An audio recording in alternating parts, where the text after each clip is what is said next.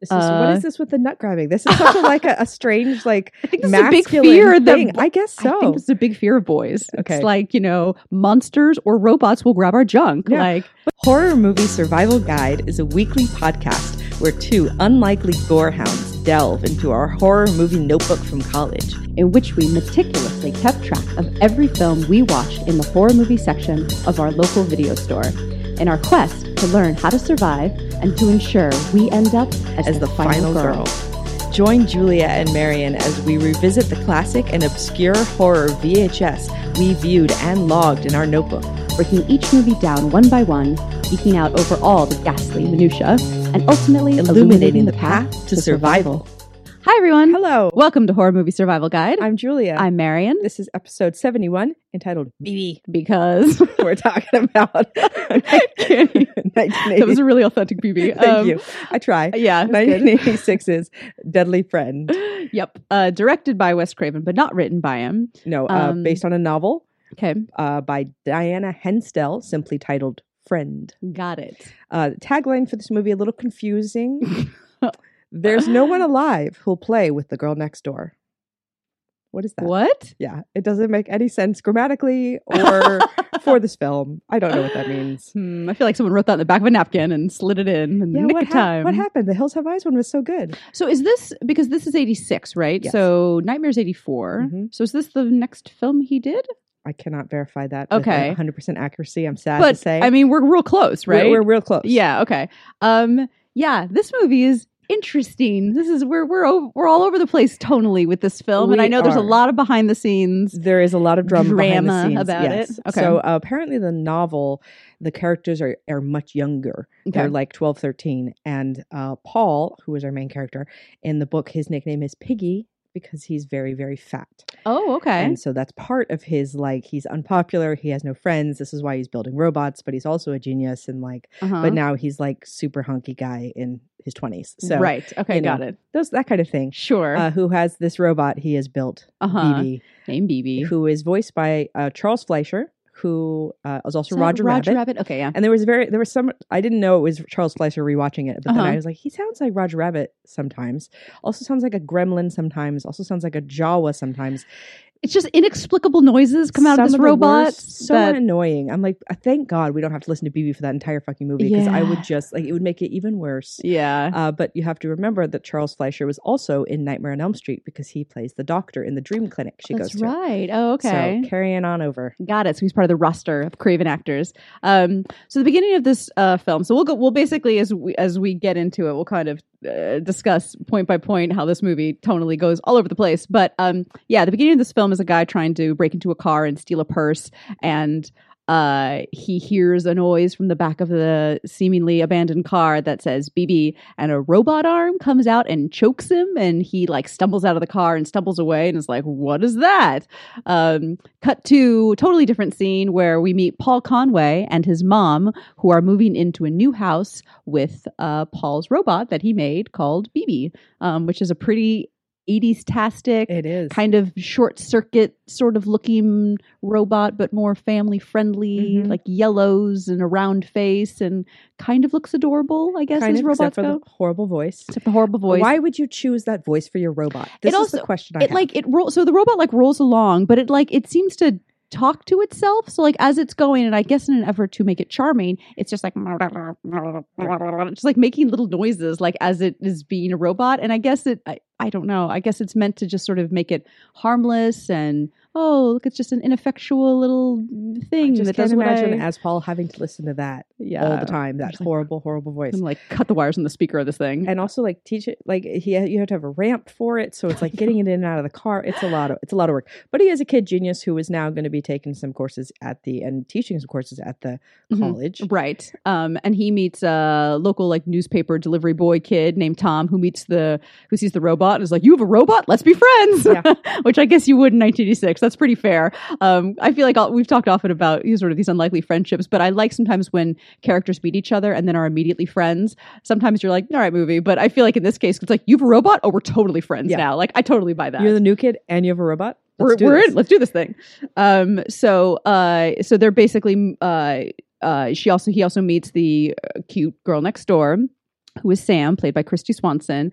And immediately you get the sense that like all is not well in Sam's universe, that it's just her and her dad who lives next door, but they have bruises all over her arm and she kind of tries to hide them. And you're like, all right. The opening of this, the tone of this is super like 80s movie of the week. It's like you meet the kind of the across the street neighbor, this woman named Elvira Parker, played by Anne Ramsey of Goonies fame. And it's like, oh, she's so crazy and she's paranoid. And if we toss our balls in her yard, she won't give them back. And but they also have the biker gang, the like kind of motorbike gang, right? Who they have Paul and Tom have an encounter with, and BB grabs the guy by the nuts. Yep. What is this with the nut grabbing? This is such a strange, like, I think this is a big fear thing. I guess so. I think this is a big fear of boys. Okay. It's like, monsters or robots will grab our junk. Yeah. Like, but then there was a character in Christine Mooch who just grabbed the guy's nuts in the fight as well. So it's even humans. Human monsters. There's all kinds of monsters. Anyone could grab my junk at any time. Yes. You must feel very vulnerable, fellas. And girls are like, what is the obsession? What?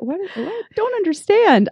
So yeah, the motorcycle goons kind of vow revenge and kind of take off. And Sam comes over. Sam starts to kind of become more involved in Paul and the mom's life. She comes over with cookies, and it's like, oh, she seems really nice. But then the dad, who's super creepy, comes over and is like, oh, Sam can't hang out anymore. She has to go home. We have to do things at home. Like she has to leave.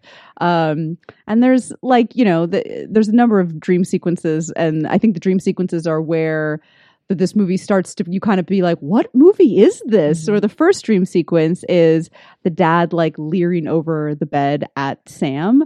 And he starts attacking her and she freaks out and breaks a vase and stabs him, and he starts bleeding all over her. And that sequence and that dream sequence is kind of like something out of Nightmare on Elm Street, where like the earlier part of this film that's like movie of the week, family friendly, just totally, it's bloodtastic all over her. The vase is in the middle of his chest, so it's just like spurting out of the vase onto her face, and it's just Christy Swanson wallowing in blood for a good 30 seconds, and you're like, what is happening? And then it's like, oh, just a dream. Yeah. But like a super dark, and I think the sort of the story about this is that he wanted to make a movie that wasn't necessarily like full blown horror, what he was known for horror, and purposely make something more family friendly, and was told afterwards like, you gotta Wes Craven it up, man. Like, what are you doing? And so there are these dream sequences and other sequences in the film that are purposely inserted, and you can super feel them being purposely inserted. Yeah, because they feel like they break the rhythm of the film. It's just coming out of left field.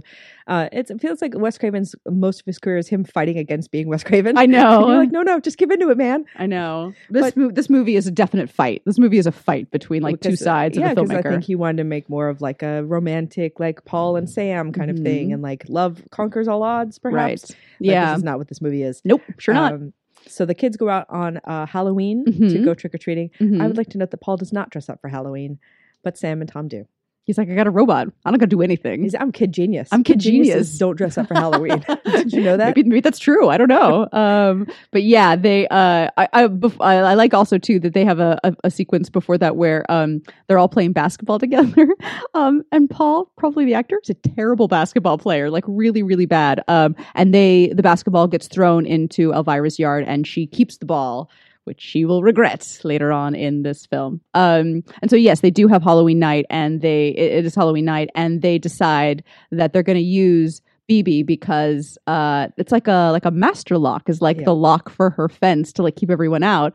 And it's like, well, BB can just do all these like codes super, super fast and like super fast and unlock the gate, and we can just go inside and get our ball. And like, that seems like a good idea. How could that go wrong? Yeah, well, they're just going to trick her a little bit. It's Halloween, right? She's got a good sense of humor. Yeah. We've established that. As we've established. She didn't come out and shoot point a shotgun in her faces or anything. Right. But Sam, so they unlock the gate, and Sam's like, I'm going to go up and do it. Yep. But it all goes terribly wrong. Yeah. And BB gets a shotgun to the face. Yeah. And Paul reacts like it's a human being shot. Totally. And again, that's where you're like, oh, interesting with like, are we going to go the Frankenstein route on this, Paul? I think we're going to go the Frankenstein route on this, where like your creation is like your babies, like the monsters that you've made. Yeah, because he fully flips out. You're like, it's a robot. You could build another one, but no, that's not how it is. He's like, baby, and it's like very dramatic. And so the few weeks later, they have a Thanksgiving dinner. Sam and Paul are getting closer. They have an adorable kiss in the driveway between their houses. And Christy Swanson as adorable girl next door. Fine. 100%. Great. She's adorable. No problems there. You could see why Paul would be into that. And so she goes home and the dad kind of starts smacking her around a little bit and he knocks her down the stairs. And she is brain dead. Like she has to go to the hospital.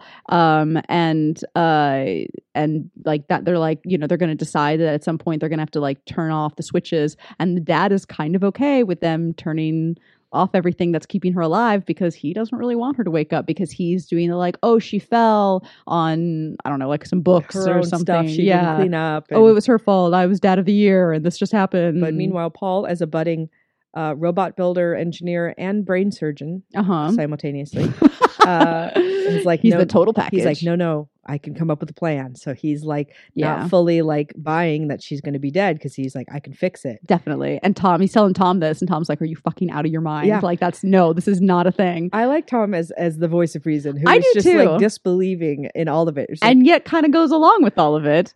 So the beginning of Paul's plan is to drug his own mother, which you're like, wow, movie. So like he roofies his mom basically. And they all go to watch TV and then she passes out and then they're like, let's take the keys to the van and get out of here. They head to the hospital and they have decided or been told that they're going to switch Sam off at 9:00.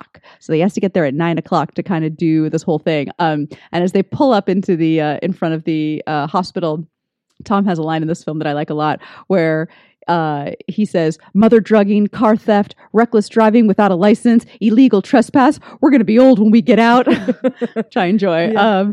But the doctors have decided they're going to actually throw the switch early. And I feel like this is where Paul gets into kind of his full like Victor Frankenstein about saving Sam.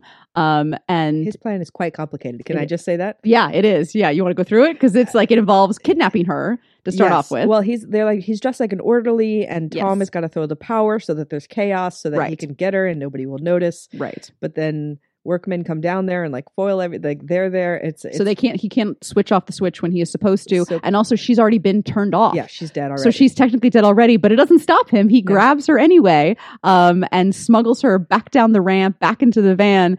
And as Tom's like helping Paul get Sam in, he's like, I'm going to throw up. And Paul's like, throw up later, like no time. So basically the plan is to put BB's CPU in Sam's brain. And he's going to put her in the shed while she's recovering. So yeah, basically brain surgery. Like he can do brain surgery. Yeah. That's a thing. And the brain surgery stuff is gross. Yeah. Wes Craven's not shy of showing like brain. Right. And again, because this whole thing is sort of very family movie of the week, not only kind of in subject matter, but the way it's shot. This movie is like very overlit. I feel like, the shots kind of feel almost like a television series from the 80s. And it's not a very, and it's interesting because I feel, considering that Nightmare came 2 years earlier, the shooting style is totally different. And so you get that sense too, that like he really felt like he was making a totally different film. Yeah. And yet we're now doing brain surgery on 16-year-old girls. And Tom is fainting. Yeah. Can't handle it. And so they come back and they find Mom. Yeah. Who wakes up, and the cops. But they think that she's dead first. Yeah. At first they're like, you've killed your mother. And then it's like a whole different movie. You're like, oh no, did he kill his mother? Like, I measured it precisely, but then she wakes up and it's fine. And then Sam eventually does come to, and in the beginning she doesn't really talk. She's just kind of fixated on looking out like at her dad through the shed. And he's kind of treating her with kid gloves. Like he doesn't really know what's going to happen and how she's going to be. And basically Sam's look when she is now BB is basically Christy Swanson with her face all black and like dark circles under her eyes. All white, you mean? Or all white, sorry. And like dark circles under her eyes. Like that's and her kind hair's of a little messed up. Right, from the brain surgery. But she still has all her hair. But she has like BB hands, so they're like that's when she starts claws. walking. Yeah. The thing is, Christy Swanson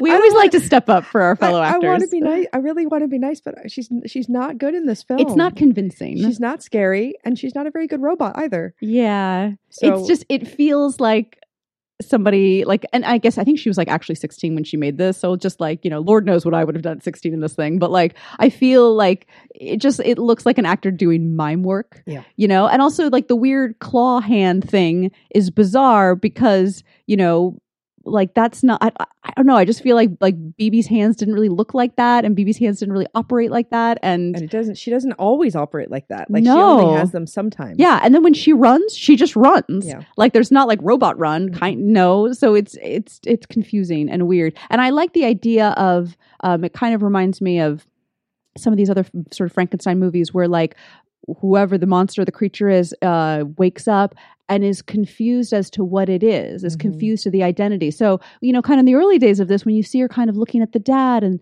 oh, that house is kind of familiar and you're kind of familiar, but like, I don't know what I am or what's going on because it's all muddled up. That I think is really cool. I think it just gets into silly territory when it's like the actress is walking around trying to talk like a robot or walk like a robot. And I don't really know what the point of that is.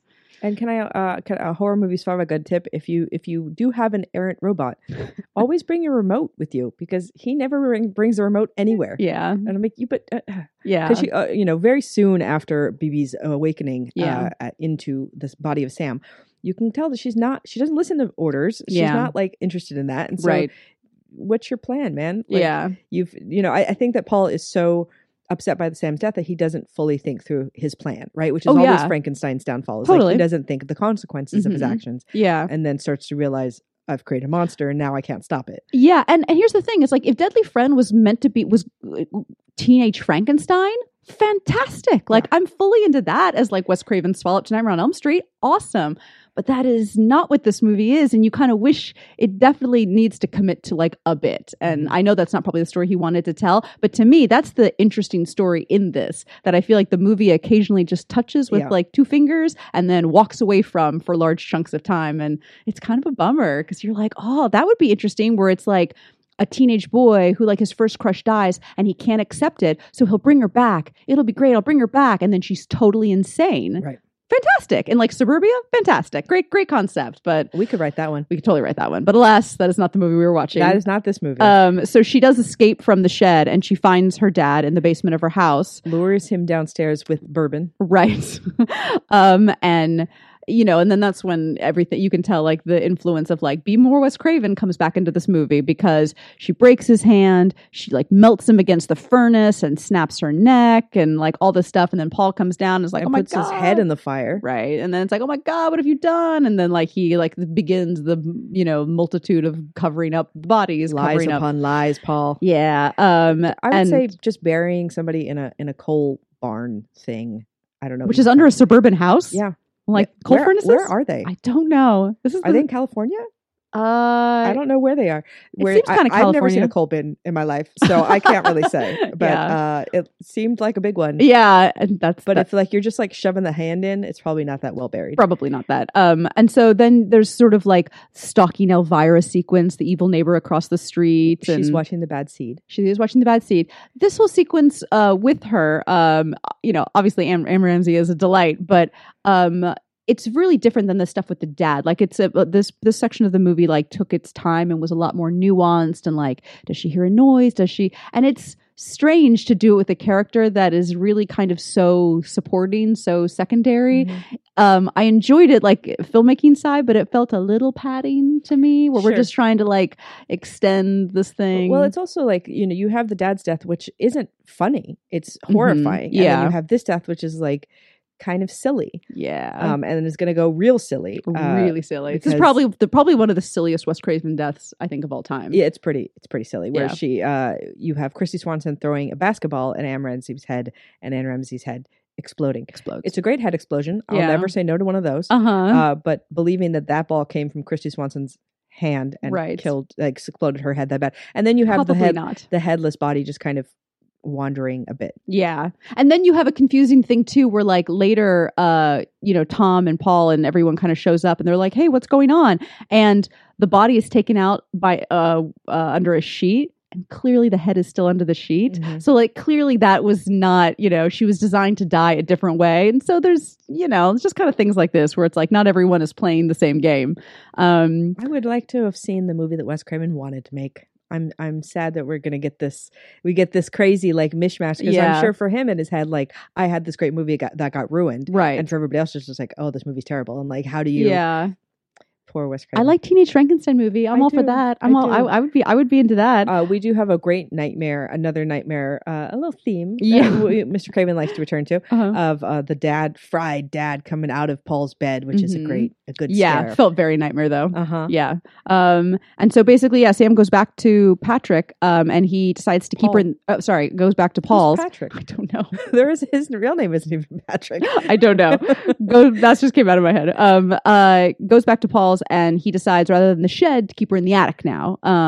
And Sam has that interesting, which again, I feel like the story is more interesting where she finds a picture of herself with them and is like, kind of recognizes that girl. Is that me? Is that? And he finds her crying in his room. And Tom has decided it's too much. Like he can't be on board anymore. Tom. Yeah. But he does that thing, which I think is a horror movie survival guide mistake, where he goes to Paul, who is already P.S. super off the rails, and is like, I'm going to tell everyone. Just so you know, before I go tell everyone, I'm going to tell you that I'm going to go tell everyone. Yeah. No, just tell everyone. Don't. And they get in a fight. It's a pretty excellent fight. Yeah. It's a pretty good fight. The two actors are really going for it. Yeah. And Tom gets sucker punched in the nose just as the mom walks in the door and is like, what is going on? What are you doing? So now Tom, of course, is like, now I'm going to tell everybody, buddy. Right. But he also is like, well, come up and see Sam. Like, see her, you'll see. Don't tell everyone, because if you do, they'll take her away. They'll kill her, blah, blah, blah. And I like that, because Paul's so gone, that when he sees Sam, he kind of sees Sam the way that she was. And when Tom sees her, he's like, you're nuts. Yeah. Like, that is not Sam. That is clearly like you made some weird dead friend. Totally. You put something in her head. Yeah. And like, now she looks crazy. Are you seeing these robot claws? Like, come on, And so, he's like, basically he fully bails and he's like, we're not doing this. And that's also, you start getting the beginning inklings of like, Sam is not controllable the way that like Paul thinks she is, because she starts trying to strangle him and then she eventually bails and like, jumps out the window. Yeah. This is super. I feel like that shot, I don't know if there was an 80s horror film that didn't have somebody going out the second story window. Yeah. Like, was that just the rule that you just had to? Where's that supercut? I know. Just people smashing out of windows. Just in a 10-year period. So many people going out windows. I feel like mostly women. It's a lot of women going out windows. Like that was a big thing. So the motorcycle gang returns. And Paul gets beaten up so bad. Yeah. No, he's getting his ass kicked. He's like, you had your robot grab my nuts. Of course I'm going to kill you now. I'm going to exact my revenge. But Sam returns. And this is when she starts saying, BB, the way that, which again, just the silliness of Christy Swanson doing this is. And they're trying to make her look fierce as she's saying it, as if it's scary to say that. And it's not scary. It's just goofy. And you're like... And also, because I'm like, if that was meant to be like the signature robot line, couldn't there have been a scarier robot name? Yeah.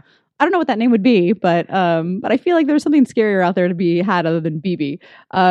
So she basically just destroys the punks and like throws them into the cop cars and then runs away. And there's a lot of like, it's sort of like the 80s equivalent of like pitchforks and torches of like chasing her, and she's scared and Paul's trying to get her before the cops get her, and all that stuff. And they end up back at the shed, and it all kind of they're sort of playing around a little bit with like POVs, where it's like her POV, where sometimes it's the robot POV, and then it starts to switch to like Sam's POV, where it's not all pixelated and robot-y. She becoming more human? Question mark? Or it's just like it's getting confused. And so like Paul's like, come to me, come on, Sam, come on. And so sometimes it's Sam, sometimes it's BB. The cops are there. It's a whole clusterfuck. And and we all know what's going to happen. What's going to happen? She's going to rush one of the cops, and they just unload on her. And down she goes. And so she's just kind of left cradled in Paul's arms, and he's heartbroken yet again. And everyone else is just confused. Like, what? And then this movie, just one more time, just to make us confused, one more time, has this epilogue, which I don't understand. I'm just thoroughly feels so tacked on. I'm sure Wes Craven doesn't understand it himself. Yeah. Why was I made to shoot this? I don't understand. Where Paul breaks in again to the morgue and pulls out Sam, and she is alive and starts strangling him. and then Bibi the robot breaks out of her human body. Like rips her face off and it's robot underneath. I literally wrote in my notes, makes zero sense. I wrote lame. That's the big in uppercase underlined. Yeah. Lame. Like it does have a theme song. I'll give it that. At the end, there's like the Bibi theme song that comes in. Wes Craven likes his theme song. No, he does. I know. I'm just making a face at Julia right now where I'm just like, theme song does not save your It does not save. This unbelievable epilogue. Is a mess. It is a mess. It's a total mess. And it's not, it's interesting because I sort of like, it's like these, train wreck movies where it's like, really good directors. Yes. And you can just tell there were too many cooks in the kitchen. They were being made to pull in too many directions. So it's not bad because of it's incompetent. It just has no idea what it is, and it's all over the place. Yes, and you think of like it's so hard with Wes Craven because you look at he has so many masterpieces that are just like perfect films, and then you have films like this. Like there's also like Deadly Blessing, these kind of movies where you're just like, what are you doing? What is I don't happening? understand what this is. Yeah. So Deadly Friend, perhaps not his strongest. Perhaps not the film. strongest one. But if you want to see someone's head get blown up by a basketball, then and who doesn't? Just watch The Gift, man. It's fair. I know. It's basically the movie. Yep. So gore factor: 1, not enough blood to fill a Dixie cup. 2, a puddle of blood.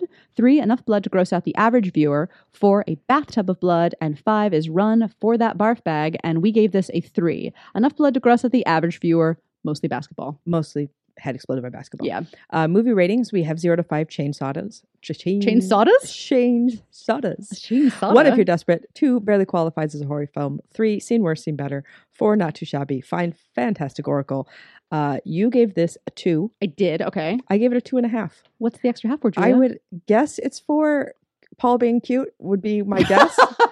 If I know half that it's always for because Paul's cute. Because there's a boy who's Was cute. there any doubt? I know. Where that's a guess in my brain, but I would guess a good Julia guess that that's what that's for. Okay. But also the but it's Wes Craven. But it's Wes Craven, and Maybe I want to support our Wes. It's the half for effort. It's I guess so. Yeah, I think this definitely barely qualifies as a horror film. It's not really scary. It's not really.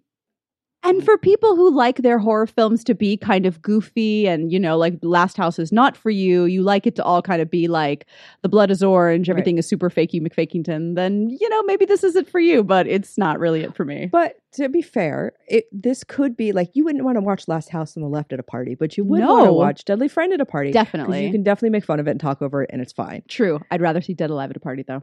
Oh, well, yes. Do you know what I mean? Definitely. That's the thing, is I feel like there are better movies. Yeah, if you're going to show watch all with your friends, yeah. then why bother with them? Correct. So next week, we'll be continuing along our Wes Craven track to another film he did in the 80s. This is 1989's Shocker, which is written and directed by Wes Craven. Yet again, probably something that he has stolen from real life or from literature or from history and decided to make terrifying.